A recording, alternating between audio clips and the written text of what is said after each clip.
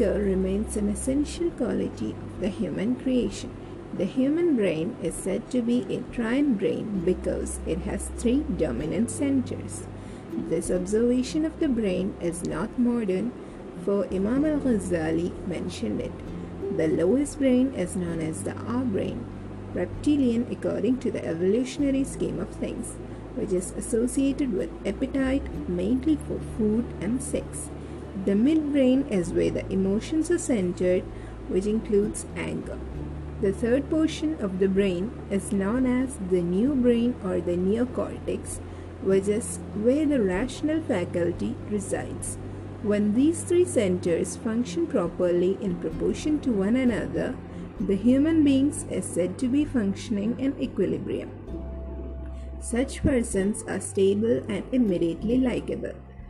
They are people who are entirely cerebral. Everything is theoretical or abstract to them.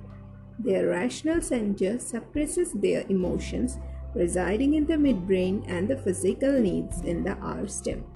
And there are people who work mainly from their so-called reptilian centers, impervious to protocol, higher ethics, and a civil association with others.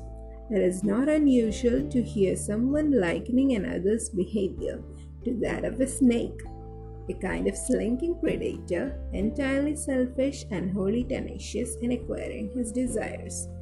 Then there are people who are overly emotional. They are either very happy or very angry, the latter of which is more common. There are basically four reasons people get angry. One is related to primal needs, such as food, shelter, and life. When these are threatened, a normal person feels vulnerable and responds with anger. If someone threatens one's life or family, the person needs to respond. That's true. This anger is not blameworthy. If humans were incapable of response, we would have a society indifferent to crime and transgression. This would spell doom for human civilization. This is part of the wisdom behind the Quranic commandment to enjoin what is right and forbid what is evil. This sound reason is related to possession, dignity, and protecting one's honor. Human beings are born with sensors that detect when others try to belittle them or when they are the object of contempt and scorn.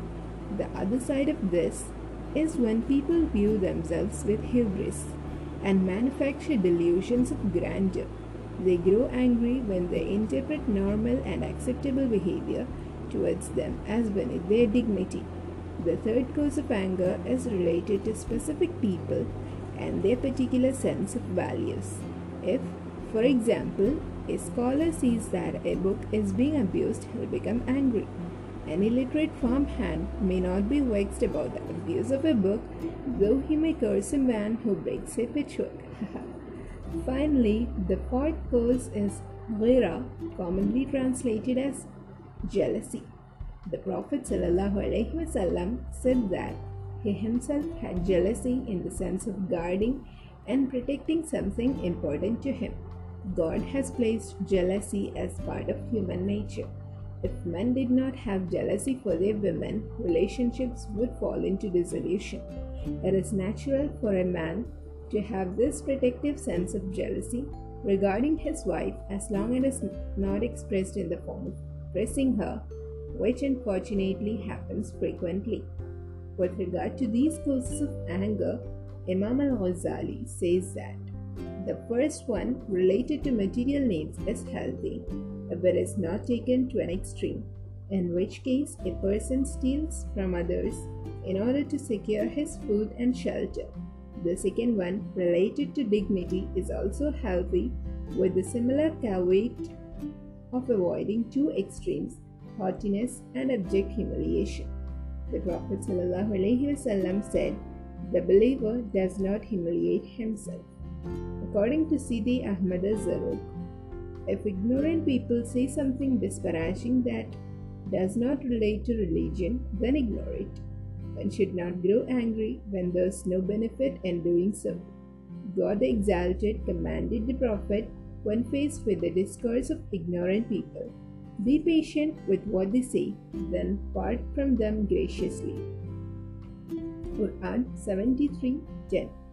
The Prophet ﷺ praised a man named Abu Damdam, who never became angry when people spoke ill of him. For when one speaks ill of another, the speaker not only acquires misdeeds, but his own good deeds transfer to the account of the victim. Thank you.